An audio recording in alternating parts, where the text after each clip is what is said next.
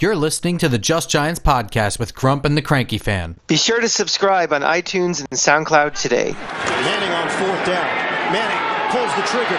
One-on-one. Lewis. Oh, incredible! Roger Lewis. Welcome back to Just Giants with Grump and the Cranky Fan, the best damn podcast for the best damn football team. I'm your host, the Football Grump, and with me, as always, is Mike the Cranky Fan. I am with the best damn co-host in the Football Grump. You're damn right. That's pretty much that's been the highlight of the season so far is Us. discussing the New York Football Giants twice a week because it hasn't been that exciting to see on the field, and we have another month of this drudgery to go. So it's great hearing your voice, Grump. You're doing a fantastic job. And you can always hear my voice on iTunes and SoundCloud along with yours. If you download or subscribe to Just Giants on iTunes and SoundCloud, you can get all of our episodes for free. Hashtag Grump for Segway Pro Bowl. You like that? Very nice, as usual. Speaking of Pro Bowl, I know people are talking about that, and Giants fans don't have much to talk about other than probably Barkley is the only one, right? I guess Beckham is in the conversation, right? I mean, if you look at the pure numbers, I think Beckham has a definite shot. I mean, sure. Again, I am one of those guys, and I'm sure you are too, Grump, who cares more about the All-Pro team than the Pro Bowl. Oh, of course, yeah. Right. So it'd be interesting to see where Beckham would fall in that.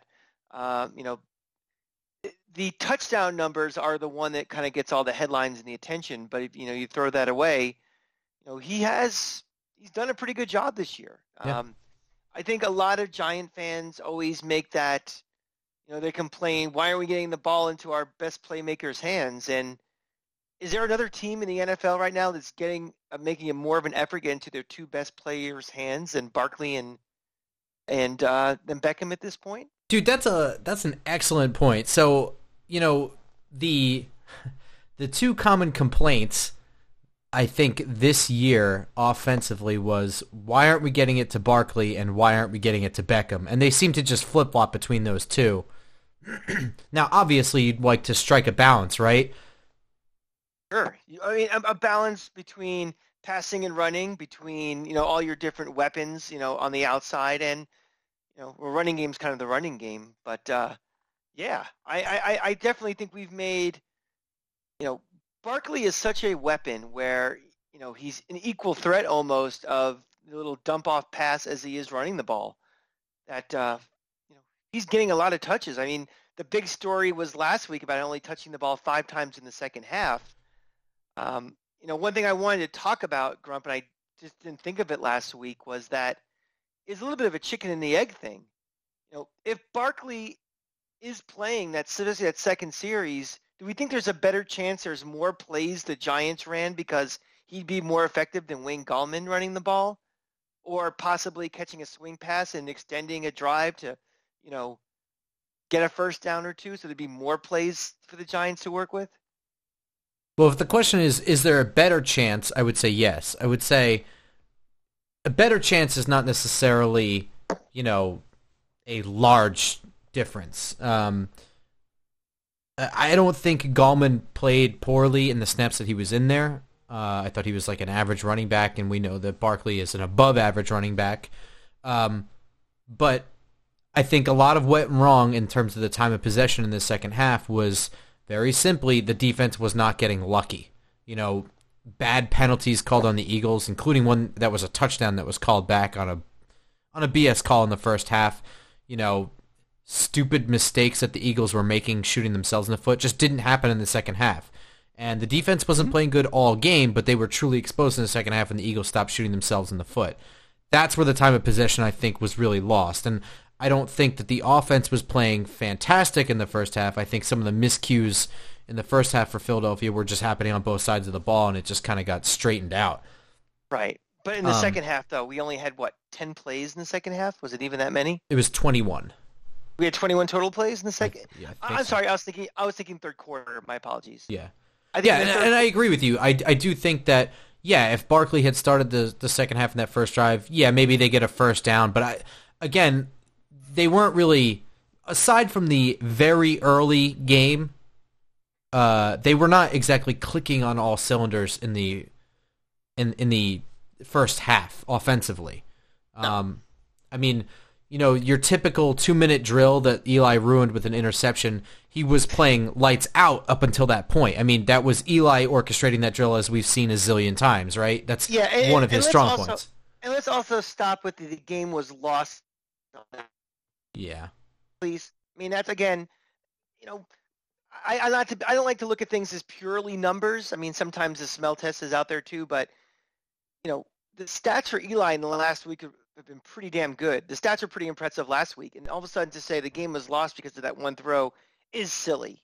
I mean it's fair to say that it was a turning point in the game. It was. Yeah, but no, definitely not.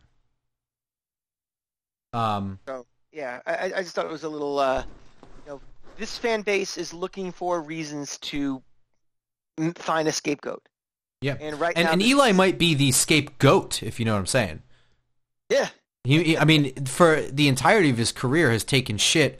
Other than the 2 years he won a Super Bowl, I mean, even in maybe 2008, he wasn't really taking flack. But 09, 10, 12, 13, 14, 15, you name it. Of course, I mean, and again, he's always had the untimely pick. He's always had that red zone pick. The Giant offense for the last God knows how long has not been good in the red zone, and we blamed it on Gilbride. We gained on the lack of a running game. We blamed it on Eli throwing bad picks. There's been a multitude of reasons why, but this fan base, I mean, it's going to be Patrick Ewing syndrome. They're going to find reasons. They want to trade him. They want to get rid of him. They're going to, they may even start booing him at some point. As soon as he's gone, he's going to become, as big of a cheering section for him as when LT comes out. When they tried him out for a Ring of Honor ceremony or something. Definitely, yeah. I mean, so getting back to Beckham, let's circle back to that. Yeah. So there's going to be games, right? When you have an offense with the amount of weapons that this team has between Shepard and Beckham, Barkley, Ingram, I mean, to a certain extent, Gallman and Latimer, and even Ellison for that matter, there are going to be games where Beckham has 4 catches for 80 yards and a touchdown, and Barkley has, 27 carries for 180 yards and 2 touchdowns. And then there's going to be games where, Barkley struggles a little bit, and Beckham has, 11 catches for 210 yards and 2 touchdowns. But that's the point. I mean, right? Isn't that why you want a multitude of weapons? Exactly. I mean, you don't want to be somebody who has to force, 16, 17 targets for a guy and who's constantly being double teamed because there's no threat. We can make an argument, and we can talk about this more in the off season, how much of weapons everybody around him is relative to just targets. Guys like Shepard, guys like Ingram, guys like Latimer. I mean, how good? I mean, a guy like Ingram has taken a step back this year. Yeah. Shepard is, replaceable. He's not, he's not a feared second guy. So you're not looking at someone who's going to take all the obvious heat off Beckham on the other side. And that makes his life more difficult. Yeah, I guess. I mean, I just think that they're set up with Ingram and Latimer as that vertical threat that only needs to have one big play. You just run the same route all game, and once they relax on that route, he has that 60-yard seam pattern, or Latimer has the 60-yard go route. It only needs to work that one time. And then a guy like Shepard is... you better watch out for him. He'll carve you up in the short intermediate range the whole game. I think that they're not legitimate, Mohamed Sanu, Calvin Ridley, Julio Jones, but yeah, right. But they are, something that needs to be taken care of versus just bodies that were out there like last year. They're complementary. They're not like how we were last year, where we basically had guys off the street. Exactly. They're better yes. than that. I think another thing, too, is I think the perception of what Beckham is going to be is skewed a little bit because he came out of the gate with, how many little slant passes all of a sudden went 70 yards for a touchdown. Yeah. You know, he was a big play machine early on, and he's not quite as big play as he was. Just the opportunity hasn't been there, but he's been very solid. Oh yeah. He still can't be defended for, those passes. He just hasn't been breaking any of those for 60, 70 yards, but he's getting the solid ones for 15, 20, 25. I wouldn't even say astute, but the Giant fan would know that Beckham is having a good year. The NFL fan who watches the Giants occasionally and mostly watches like Red Zone Channel or highlights, Fantasy. Or fantasy. But I mean, even to a certain extent, Beckham has good numbers for fantasy. I mean, he might have a dud game here and there, but he has touchdowns, I think. And I'm not a fantasy guy. I don't play fantasy, but I think my sense is that these guys love guys who score. Yeah, well, he hasn't been scoring that much. Of course, yeah, that's a good point. But I mean, essentially, just the casual NFL fan that these big splash plays that they're used to seeing Beckham do. It just hasn't been the story this year, as they've finally built an offense that isn't built on the dink and dunk that he occasionally breaks, and by occasionally I mean like once per game, breaks for, like you said, 70 yards for a touchdown. It's not built that way anymore. He's still getting similar numbers yardage-wise and catches-wise and targets-wise, but it's a different style offense. These big splash plays are not hitting the highlight reel like they were last year, so the casual NFL fan sees a difference when there kind of isn't.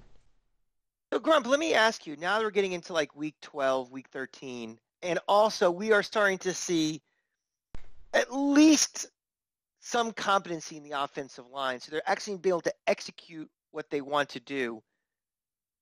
What do you like better about this overall offense as opposed to last year?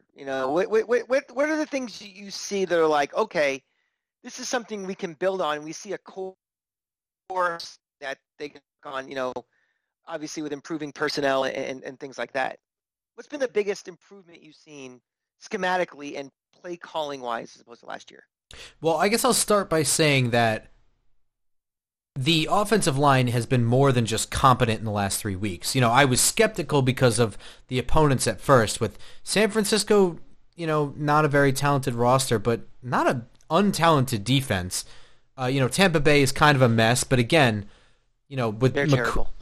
Yes, but again, I'm just saying in terms of McCoy and Pierre-Paul, guys that need to be taken care of. The kind of people that can wreck a game individually. Yes, the team sucks. I get it. I'm not trying to... But again, I was skeptical based on their performance against those teams. The Eagles' defensive front, and you say whatever you want about the secondary that they trotted out there on Sunday, that defensive front is for real.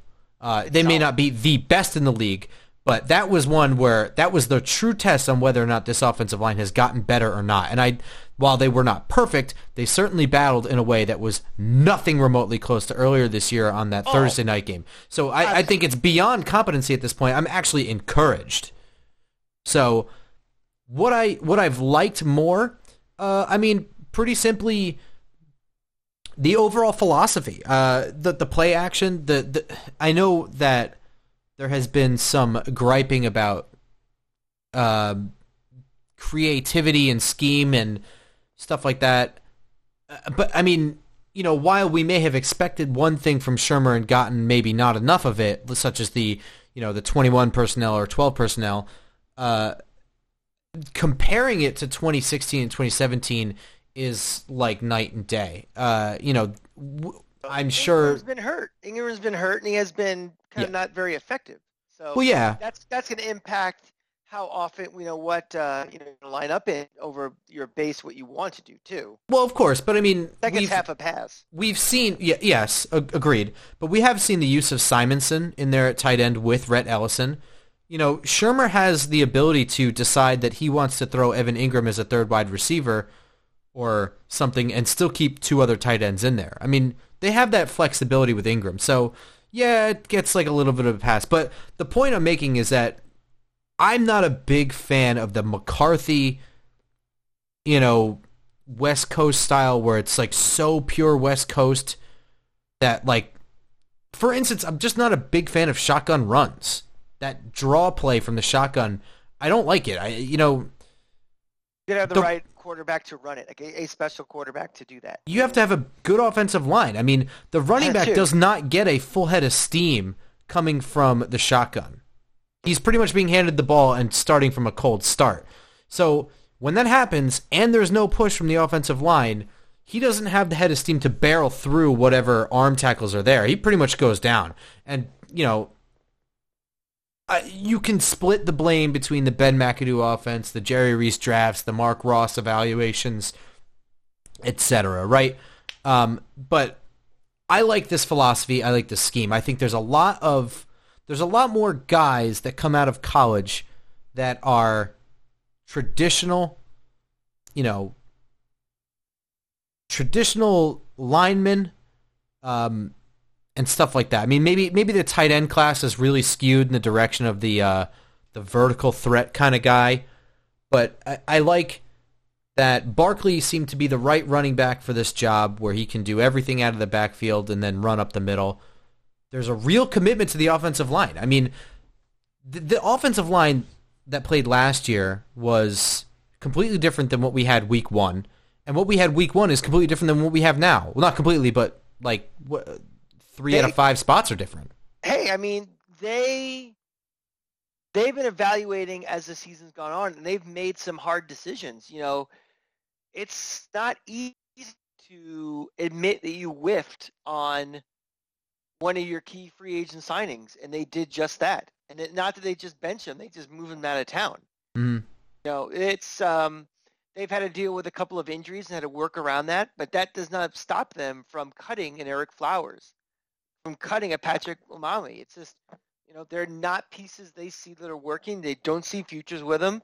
And, this roster is going to be, broken down and rebuilt in the image of what Gettleman and Shermer want. So I give them credit for that. Yeah, and they deserve it. But my thing, I guess, is that, yeah, like you said, the offensive line wasn't working. They didn't change the scheme to work with what they had. They know that the scheme will work if they get the right personnel in there. So fuck it. Omame not working? Done. Goodbye. We'll get somebody that can do it. And, maybe Jamon Brown sort of fell in their laps, but you have to think that just was inevitable at that point anyway, that they were going to be looking at the right side of the line, particularly right guard, in the draft or free agency anyway. They knew what they needed. Right. And so their commitment to maybe not the power running style, but this run the ball, throw the ball out of the backfield, play action, deep threat, versus the slants all the time with the occasional drop the middle. And I mean, we could talk enough about how Vernon Hargreaves was laughing about how the Bucs knew every route that was coming out on every single play last year. So, right. I mean, what's not to like about the offense this year from a schematic standpoint? I mean, maybe it's not as good as we hoped, but versus the year before, it's not even close. Yeah, well, I also think, maybe with a quarterback that will be a little more mobile, a little better arm strength going forward, that also will improve it as well. I mean, it's still Eli Manning, and that will help a little bit too. He is on the downside of his career, whether this is his last year or next year is his last year. It's not the same Eli as 5 years ago. Well, absolutely, yeah. And anytime a football player is more athletic in any position, it's an upgrade. I mean, of course. It's not to say Tom Brady, who's a complete statue, is not good, but if Tom Brady had all the tools that he had plus more mobility, of course he would be a better player. Right. The reason why guys like Aaron Donald are coveted is because they're just so fast and so big that they can play that inside position well with such speed that no one else can keep up with them. It's athleticism. All right, now we've covered scheme. Now, how do you feel about the play calling this year? Not decision making, like going for it on fourth down or going for 2 here and there. I'm talking about just the the flow of the game, the play calling that Shermer's done. I mean, I haven't been a massive fan of it. The play design has been really nice, and sometimes we've seen flashes of it, right? With the drives being put together. But again, I think sometimes the play calling, it's really hard to tell if it's roster problems or play calling problems. I mean, did they call the right play and, the right tackle fell down and it blew everything up? I mean, that takes a lot of real analysis to get to the bottom of it. The play calling has been perfect? No. But one of my favorite things about it has been that it's adjusted throughout the year with the personnel. I mean, we haven't seen the game they played against San Francisco. Tampa Bay. We hadn't seen offensively a game called like that all year. And that was really after the addition of Jamon Brown and a full week and a half or so of practice and getting acclimated to the system. That they really ran the ball down the throat of Tampa Bay. And right. I think that part of the reason that the play calling wasn't like that earlier in the year is they simply didn't have the personnel to run the ball like that. They couldn't run the ball, exactly. So, has the play calling been perfect? No. Do I have major complaints about it? No. Can I bitch about it? Yeah, and I think it would be fair for any Giants fan to bitch about it a little bit, yeah. I feel play calling is almost like the officials, where if I don't think about the officials, they're doing a pretty good job. Yeah, and to me, play calling is always like, it's so conservative or just, unimaginative. That bothers me. When it's just sort of happening, I'm not really thinking about it. I'm good. And that's kind of how I felt this year. It hasn't been an issue for me of, God, this is so vanilla, or this is, and when in times it has been, it's obvious why, because they can't do anything. I don't think they're, making a bad situation worse by the flow and play calling of a game. My beef has been with this coaching staff, just the, critical game decisions, those 3 to 5 decisions that a coach has to make in a game that can turn a win to a loss. And that I've been very less than impressed with. Yeah, and I'll agree with that. But just before we jump into that, I just want to say that, like, the casual Giants fan, I think, has a real struggle deciding between play calling and the result on the field. A check down pass does not mean that was the number one target. I mean, sometimes the right defense is just called for the right play. Sometimes your quarterback is under too much pressure to let a play develop. Each time that happens, you really have to look at it to decide what was at fault. And same with stats. Yeah, exactly. But to just simply say, like, another check down pass, this play calling, that's just being lazy. So, I mean, that's fine if you don't want to put the work in. I understand because, this is a game of entertainment. It's not work for some people, and that's fine. But that just means that you're probably wrong. Right, exactly. We don't have a game plan. We don't have a game plan coming in that we're going to check down 30 times. That's not the game plan. Exactly, yeah. There's no offense in the NFL that's designed to do that over and over and over again. There's no game plan that says Beckham's going to have, if a game there's a lot of checkdowns, Beckham's going to have 3 touches. That's not the game plan.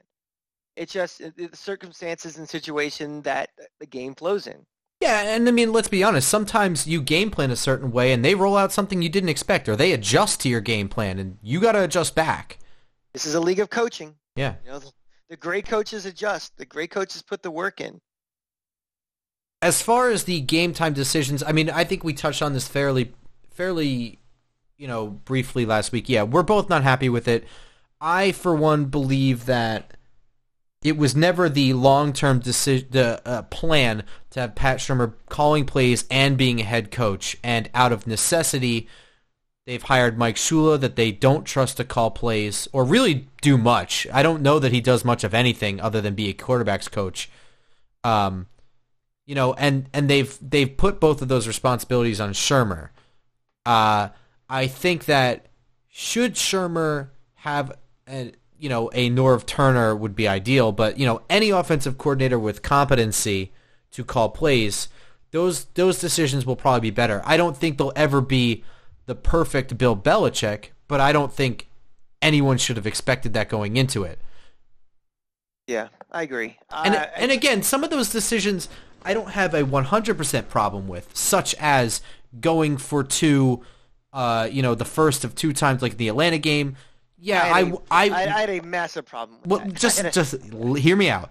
Okay. I wouldn't do it doesn't mean that I have a massive problem with it. If you know what the fuck you're doing, if you're ready, if you have that play called, you know what you're doing, then by all means do it. This team is not talented enough to do that. It didn't seem like they really knew what they were doing, like they had practiced this situation enough that they had a play ready to be called, or, maybe 3 plays ready to be called, that they just picked one, went up to the line, maybe changed it to play B, but they just went to it. It seemed like there was a whole lot of like, do we go for it? Should we, okay, let's go for it. What play should we run? Well, let's see what, you know what I mean? Just too much fucking thinking. If you want to go for it on 4th down, if you want to, whatever, just it needs to be practiced, and it didn't look like that. Now, right. I think I said this last week on the review, or Monday on the review of the Eagles game, going for 2 right away. If this team were more talented and you had a play ready to be called that you knew was going to work against their defense, that you game planned, by all means, on that first drive, yeah, sure, put them away, whatever. But it didn't look like that, and we all know that this team is not super talented, and you're playing a very good defense. That didn't make sense to me. Now, I will say that I am in favor of a coach I am more in favor of a coach that is aggressive than I am one that is conservative.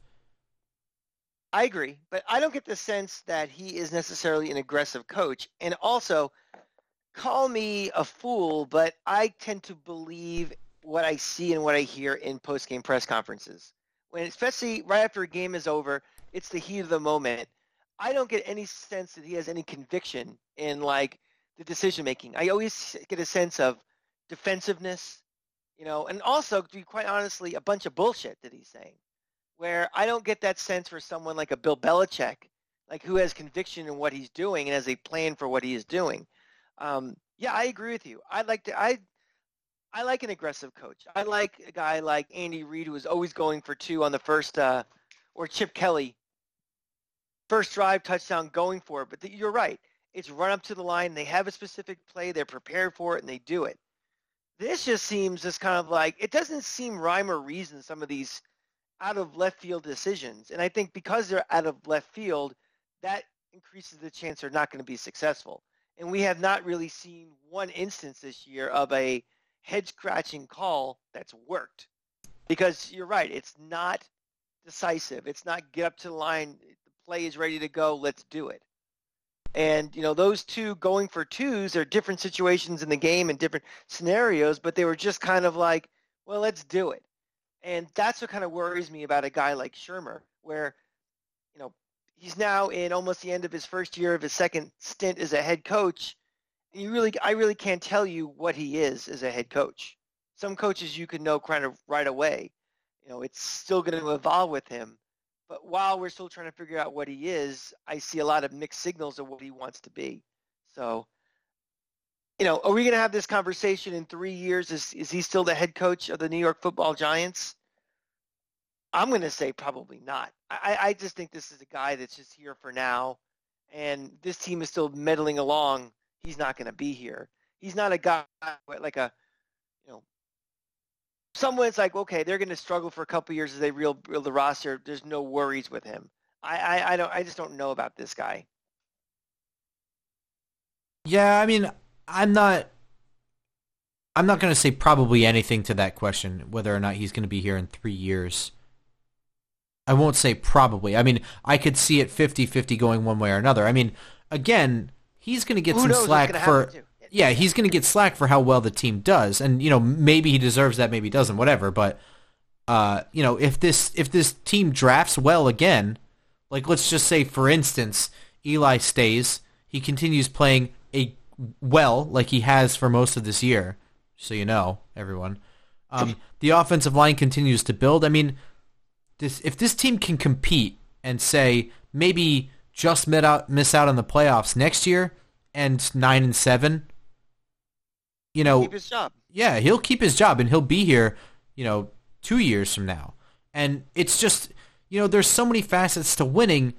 Let's put it this way, Grump. Yeah. It's like last year, for example, McAdoo, if they would have still been 3-13, but it was just kind of, all the injuries, he could have survived that very easily, I think. And he had a built-in excuse of all the injuries that team had. I just think that he kind of self-imploded as a coach, lost the locker room, the whole debacle with Eli getting benched and stuff, that he did nothing to help his case. I hate to break it to all you Giant fans who think, even have the discussion of like, were they going to fire Shermer after this year because they're going to be potentially 3-13? He'll be back next year. That is a guaranteed lock. Oh, yeah. Mm-hmm. This is not an organization that likes to make changes in the first place. And that tells you how bad Ben McAdoo was last year and how he, kind of self-sabotaged himself to making a decision that the Giants certainly did not want to do. So he will be back next year unless something colossal happens that's unforeseen and is not apparent at this moment. Yeah, I agree. So let's get into that discussion. One of the main facets, one of the things you didn't mention about Ben McAdoo was his complete lack of an answer to the press about his after a game about what he said at halftime. That was, to me, embarrassing. But yeah. Probably the thing that most people remember, probably the thing that was used as the excuse to get rid of him was the Eli Manning thing. Since he was fired pretty much right after that. Is it time that we see Kyle Lauletta? Well,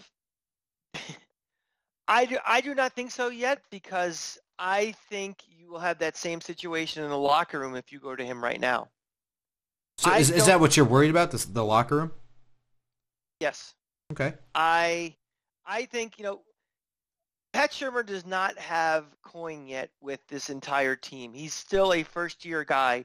There are still a lot of people on this team that are not Pat Shurmur guys.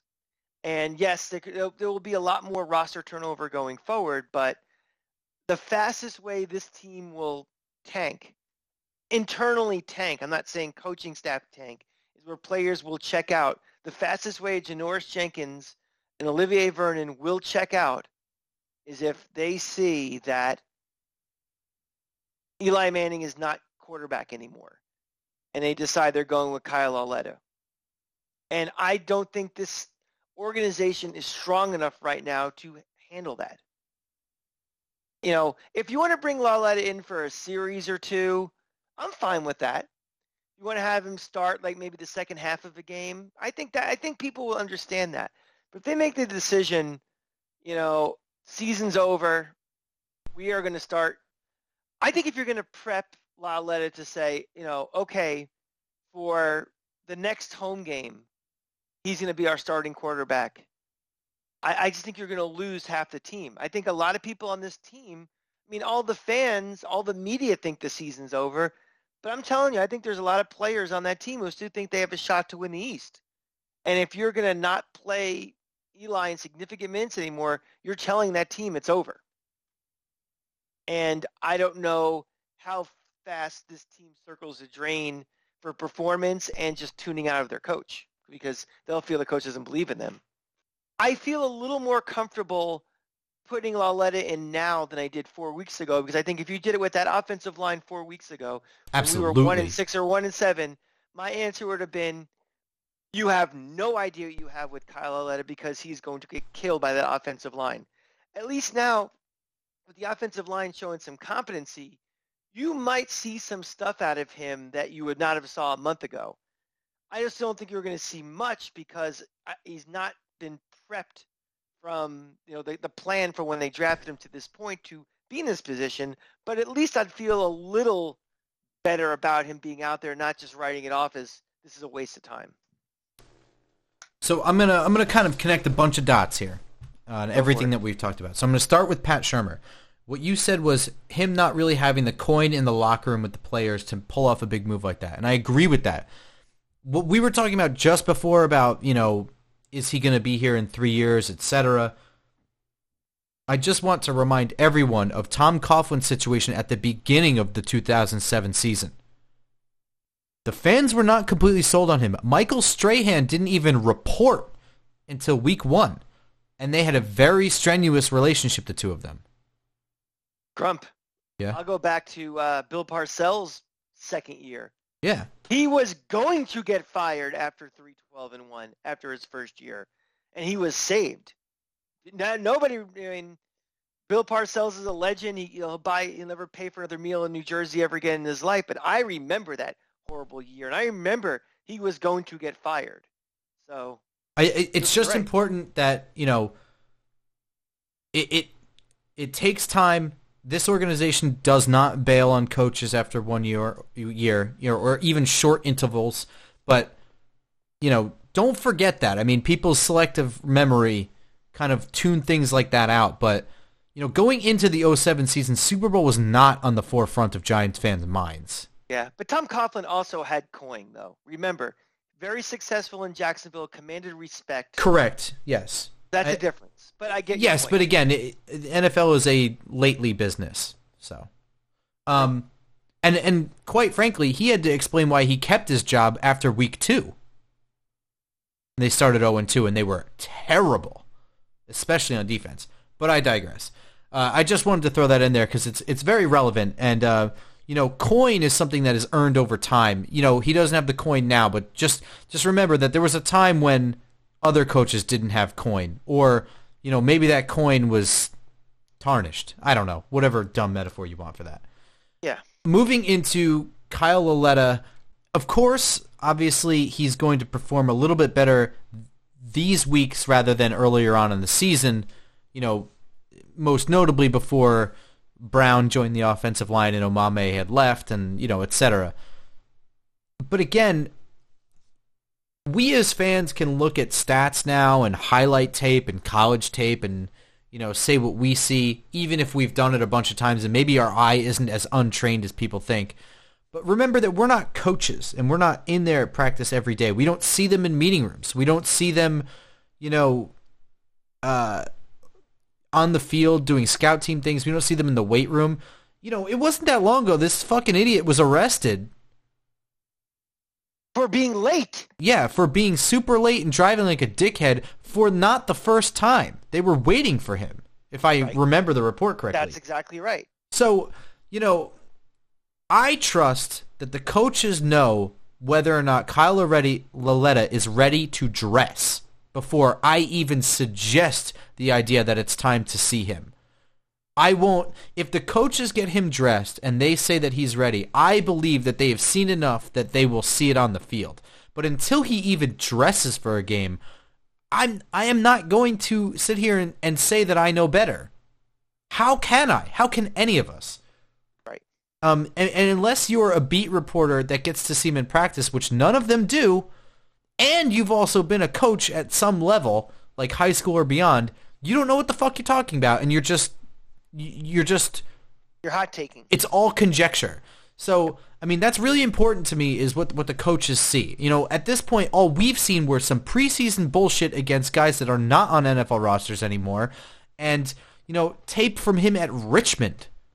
Now, that's not to take anything away from him. That's not saying that he can't do it. I'm just saying that I haven't seen it, so I will trust the guys that are actually watching him to make that decision. And it's more than just Shermer and just Gettleman. It's also Mike Shula, who's been a quarterbacks coach in this league for some time. You say what we will about him as an offensive coordinator or a guy making decisions, but a guy who knows quarterback play and has done a decent job at that. If they think he can't dress, I take them at their word. Period. Yeah. I mean, I also think is they want to play him to quote, see what he can do.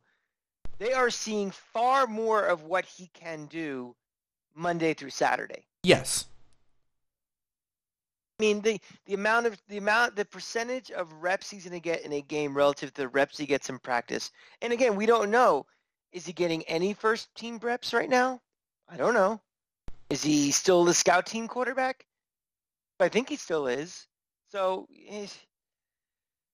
I don't know. I am not in favor of him playing because I still have a feeling that they're going to try to. He is not the answer at quarterback. I don't think. I don't know why they drafted him in the first place, especially when they had Davis Webb. There may have been some politics going on and why they did that. But my feeling has been and will be the next quarterback of the New York Football Giants isn't on this roster yet. I agree with you. And right on this point, it was like maybe 10 minutes ago that we said that it is commendable that this organization has admitted a mistake in Omameh and moved on from him in the middle of the season. Kyle Lauletta was a draft pick, but he was only a 4th-round pick. He was not some high investment. An investment, yes, but not a high one. If after 2 years of him not being able to dress on this team, hypothetically speaking, I don't think it's out of the question that they just cut bait with him. At this point, I wouldn't have been totally shocked if they cut bait with him after the incident he had with the police. To be completely honest, I wouldn't have been totally shocked. It had no impact on the rest of this season. Sure. So they have a backup quarterback. They have Alex Tanney right now. So it's not like all of a sudden the quarterback room is empty and you have to go wildcat every single play if Eli gets hurt. There is a plan in place for that eventuality if it does happen. Yeah, so I agree with you. The next quarterback of the Giants I don't think is currently on the roster. Does that mean next year? Not necessarily. But, I mean, that's for a springtime, wintertime podcast. I made my bold prediction on the last show that Eli will be under center for the first game next year. I think that there is a very strong chance of that happening. Do we want to talk about Beckham and Shurmur going back and forth about the game plan last week? I mean, since we're talking about game planning.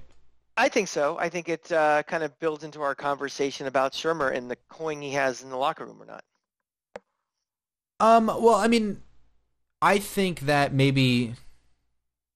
Well, it's like frustrating because it's so obvious having grown up here and watching this team my whole life when the bait is out there and when not to take it. I understand that as a wide receiver and as a guy who has the necessary swag, I guess, the confidence in himself, you ask a guy like Odell Beckham or Eli Manning for that matter or Saquon Barkley what they would like to do in order to win the game. They want the ball in their hands. They want to be able to do it. They want to be in control of situations. So when you ask him, about why they didn't go downfield more, of course he's going to say, I would have liked to attack their secondary. Of course he's going to say that. He wants to win, and he wants to help do that. He can't do a ton of help when that doesn't happen. Now, when he answers like that, it's so very frustrating because it's so obvious how that's going to be taken. Yeah, well, right. I mean, if people don't like the answers, the questions don't need to be asked. And I actually took it a little bit as not as an I, but more as a we. Sure. I think there was frustration that, these guys, they don't just sit around and show up on Sunday. They watch a lot of game film. They, we talked about, how Kyle Lauletta right now is the scout team quarterback. They prepare for these teams. They know what the weaknesses are. And when they see, for whatever reason, that a weakness is not being attacked, it's not necessarily me. It's why aren't we just taking shots, period. Which they actually did. Wasn't the first drive of the second half 3 shots downfield? Yeah, I mean... So actually it kind of was. I just think... And we've already talked about how Saquon Barkley only got X amount of carries in the second half, etc. Right. Reason being because they were taking some shots. And that's sort of what Shurmur's response was. He kind of rattled off some stats about how often they passed versus how often they ran. Yeah, I mean, a lot of that I think was just Beckham blowing off a little steam. I mean, it's a loss. There is a frustration level on this team. I mean, we said earlier how this team still thinks they have a shot, but that shot is getting less and less likely with every loss in every division. Oh, the shot's out. There's no shot. The shot. Well, we say that, but these guys still, they need something to play for. I didn't have a problem with anything what Beckham said. This is a different society, a different league than it was 30 years ago where, we don't have 46 mutes who don't say anything. They're going to say their opinion. And the media is more provocative than they used to be, and they know who to talk to press the buttons to get a quote. And he's going to take that, So, but, yeah, I would like to see more shots as well also. I'd like to see him be more successful. Yeah, I mean, that question, quite frankly, doesn't get asked if, X, Y, and Z happens in that game. Let's remember how close that game was. 3 fucking points. If one thing just didn't happen, that did happen, and the Giants win that game, that question doesn't even get asked, and it's not even thought about, how often they went downfield or how often they didn't. So they'd be praised because they were able to win even though Barkley was not really involved in the second half. Yeah, exactly. And again, that's why I take it the same way you did, is more blowing off steam, a guy who, he wants to help. Like all guys like that. I don't get the sense. I mean, the more and more you hear Beckham, and more like you have to parse out between what is nonsense and what is legit. He just comes across to me as less of a Keyshawn Johnson, give me the ball type of guy. Oh, yeah. And someone that just gets super pissed when they lose. I mean, I think one of the most telling things is a wide receiver's blocking ability and their blocking willingness. And I don't think I think you can do about 2 minutes of tape on Beckham's blocking and you can shut it off and be like, okay, this guy wants to win. It's not about anything else. Well, you've heard to a man, and not just his teammates and his coaches, but anybody who watches practice. Watches pregame, nobody works harder than he does in practice. Mm-hmm. That's not someone who just doesn't care about himself and just, being around the cameras and, building up his Q rating. Yeah, that's a guy that works and is, and he's more pissed when they're losing than Sure. he is about himself. Yeah, and let's not forget, he's gotten paid already. Exactly. Yeah, he could be. Everybody now all of a sudden has this amnesia about JPP, how great he is now, but people forget even last year after the contract, he wasn't as good as he was playing in the contract year the year before. Yeah. Beckham is not taking any plays off or games off because now he's paid. Yeah, and he's also not trying to pad his stats to get paid. He already got paid. Yeah. The conversation for today, Giants fans think that because Mitchell Trubisky has a shoulder injury and is out and Chase Daniel will be playing, that they have a good shot to win this game. I am here to tell you that they don't. Is Khalil Mack out as well? Yeah. Well, I will say there is a chance, and it involves running the ball because Akeem Hicks did not practice this week, and that defensive line that is sort of pedestrian for Chicago. Well, I'll say it like this. The Bears have easily the best group of linebackers in the NFL.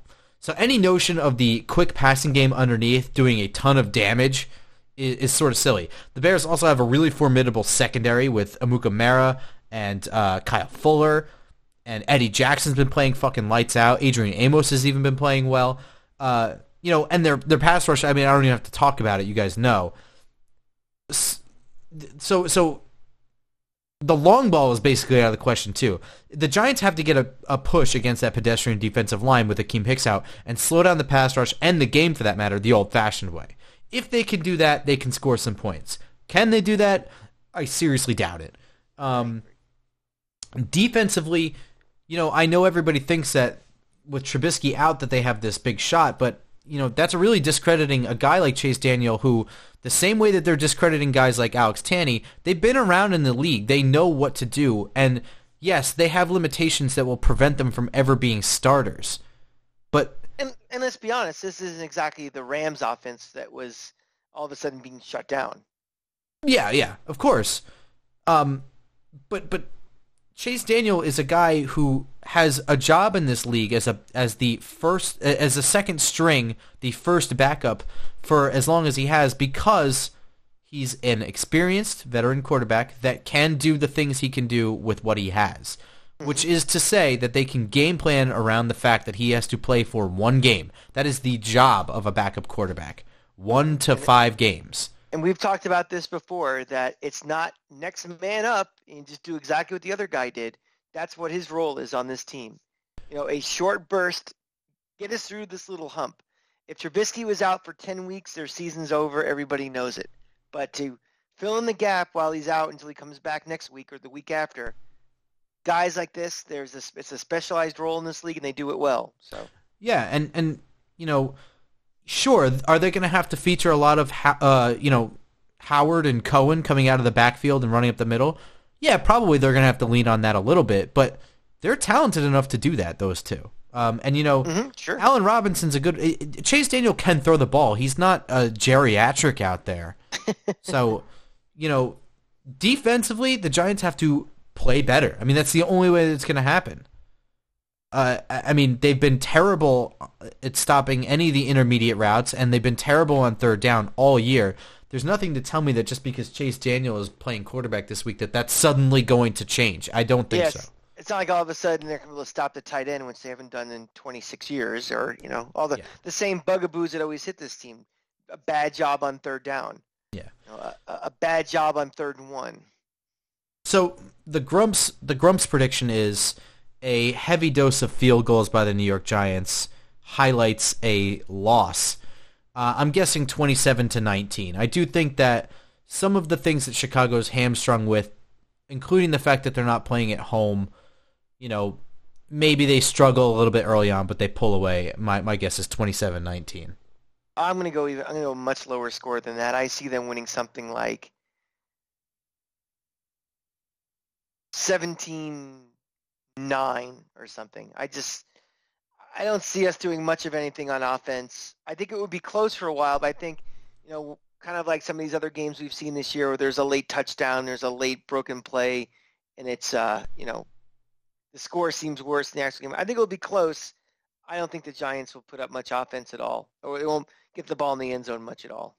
Yeah, I mean, I'm expecting like some kind of broken play by Barkley or, a busted coverage or just something silly. Mm-hmm. Maybe a special teams gaffe that leads to a touchdown, or maybe the Bears fumble or something like that leads to a touchdown or puts them in a good position. And it's not supposed to be cold, but it's supposed to be rainy. Yeah, So of course. Actually, it's going to be kind of warm. I think it's going to be like 60 degrees, but it's supposed to rain. So it's like every Chicago Giants game ever, right? I was at a game at Soldier Field back in 2007 where it was like 35 and freezing rain, and I really wanted just to kill myself. Good thing we won. But I mean, even in 2016, the game that you and I were late to. Right. Was that 16 or was that last year? No, it was 16, right? 16. Yeah. I mean, in that game, we were late, and it was just miserable. Just a shitty fucking day. That was the game with the wind and like the missed extra point. All the extra points, yeah. Right. 2016. Around the league, I know right now Dallas is beating New Orleans 10-0. It's the second quarter. How do you think that game ends? New Orleans is the best team in the league. That is the type of games that Dallas loses. I think New Orleans will come back. They're not going to be held. As we're taping this right now, there's 3.5 minutes left in the first half. I'm not buying that the Saints are going to get shut out and be held to like 7 or 8 points. They'll get their group in the second half. They'll win. They'll win 24-17. Good coaching means so much in this league. Sean Payton goes in the locker room, figures out what's wrong, they address it. Drew Brees is good enough to execute whatever Payton tells him to do. New Orleans wins. Washington and Philadelphia have the Monday night game this week, or the Sunday. I don't know. Which one of those? I believe it's the Sunday night game. Well, where is that game? In Philly? Yep. I think I like Washington. Weird. I do too, but I couldn't tell you why. Yeah, I couldn't either. It's just, I mean, of the 4 teams in the East, which one do you think is the best team right now? Just from 1 to 46, what is the best team? Right now, I would say Philadelphia, but that's only because Colt McCoy is playing for Washington. Very interesting. I just think that their secondary is so bad, which could be neutralized by having Colt McCoy quarterback. But getting to that point of the season where you better start making your run if you're going to be good, I think it might be Dallas. I mean, it could be. Well, in any case, that's our show. We will be at the Jameson Room before the game at roughly noon o'clock is when we're trying to be drunk. So if you're around and you're not drunk yet, come on by. Let's get drunk together. That's all we have right now, kids. Yeah. Our sobriety. But in the interim, I am on Twitter at football_grump, where you can interact with me, ask me questions, argue with me, tell me I'm wrong, whatever you like. Catch me as always on Twitter at The Cranky Fan. Check out this show and my companion podcast, Mark and The Cranky Fan, where we talk all things Florida Gators football. Still basking in the glow of our victory over Florida State and starting to think about bowl season and where some Gators will end up in the NFL if they come out. So a lot going on. So it's not all piss and vinegar and being gloom and doom with the Giants with me, although it feels like it lately. Yeah. And this show, again, is on iTunes and SoundCloud. Please subscribe. Please leave us a rating. Please show us some love. And please tell your friends about us. It does mean so much to us. And all of our shows will be bumped on Twitter. The Twitter podcast is at Just Giants Pod. The podcast Twitter is at Just Giants Pod. Sorry, I had that backwards. Or the Just Giants is on the pod at Twitter. Yeah, there you go. Well, without further ado, go Giants. Go Giants.